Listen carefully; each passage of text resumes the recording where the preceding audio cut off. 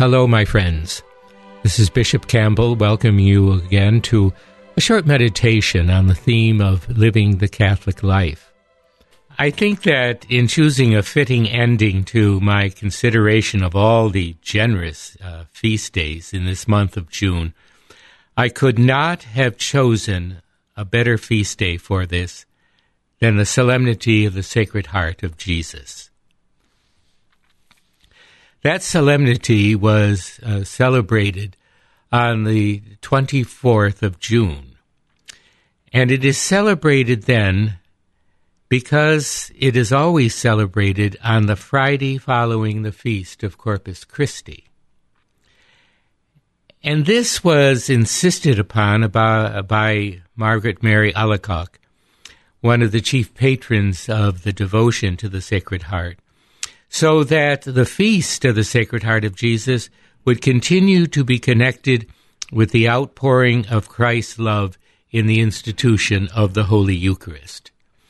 And really stressing the fact that a devotion to the Sacred Heart of Jesus connects one not only to the sacrifice of the cross, but to the way in which we participate in that sacrifice and that saving event of resurrection in the Holy Eucharist. And there is a particular power to this feast.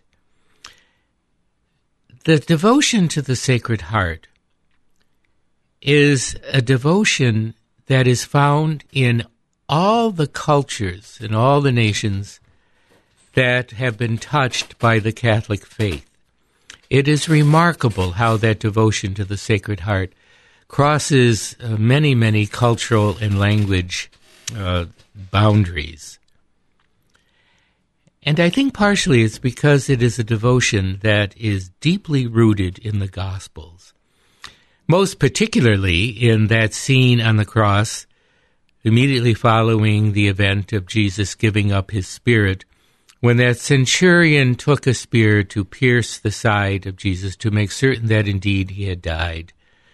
And in opening that side, exposing the heart of Jesus, and witnessing the pouring out of blood and water, we have then the foundation of that devotion to the Sacred Heart, that occasion in which the heart of Christ, and through that heart of Christ, the very center of God, is opened for all.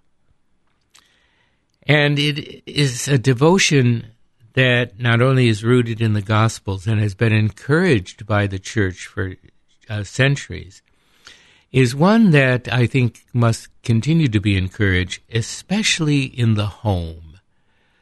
For the devotion to the Sacred Heart has proved to be one of the ways by which a cohesion in the family life found in the home can be more nourished and properly maintained.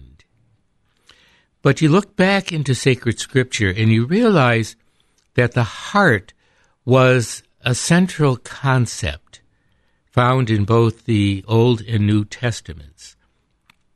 For the heart was the very center of the identity of the human person. The heart is often mentioned as a companion to the conscience where God speaks forcibly to the human person. But the heart is the place that is the beginning and the end of the definition of an authentic human life and an authentic faithfulness and devotion to the power of Christ and the power of God his Father. In fact, you might remember the motto that St. John Henry Newman chose when he became a cardinal. Cor ad cor loquitur. The heart speaks to heart.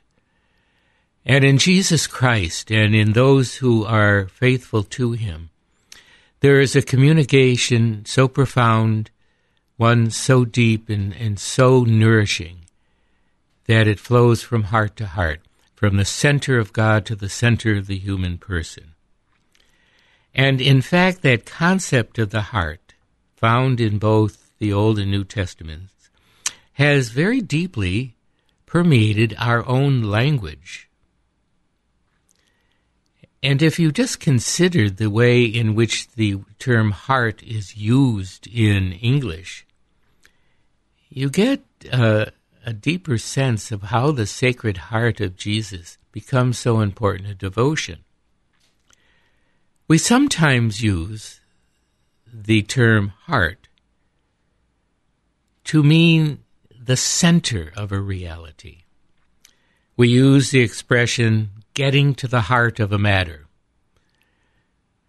I suppose it's like peeling an onion or an artichoke. You get eventually to the heart, but it's the very center and reality of that entity.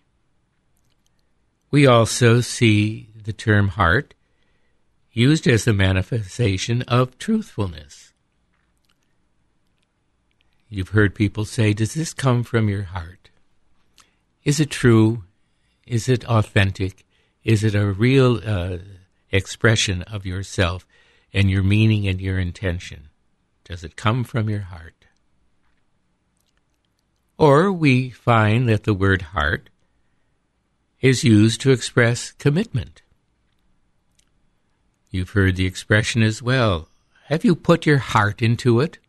Has it taken the whole of your energy and attention and will to be part of it? And we also find that the term heart is used to express the wellspring of compassion and understanding.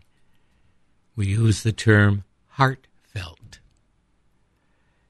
Heartfelt expressing a warmth, a commitment, a genuine concern. And all of these expressions of the use of the word heart indicates the power of the devotion to the Sacred Heart of Jesus. And that Sacred Heart exposed for us on the cross by that unknowing centurion, we find we're at the center of the meaning of God and His love for us. We are witnesses to the profound commitment of Jesus to do the will of God for the good of the people.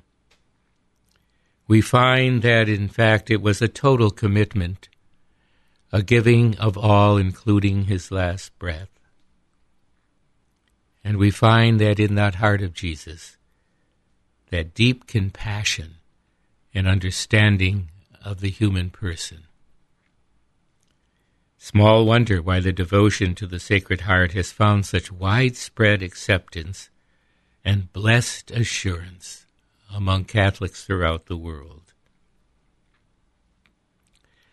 And I think as we conclude the month of June, filled with so many marvelous feast days, we come to a point in considering the Sacred Heart of Jesus, in a sense being a kind of small gospel, a distillation of the gospel preached by Jesus Christ.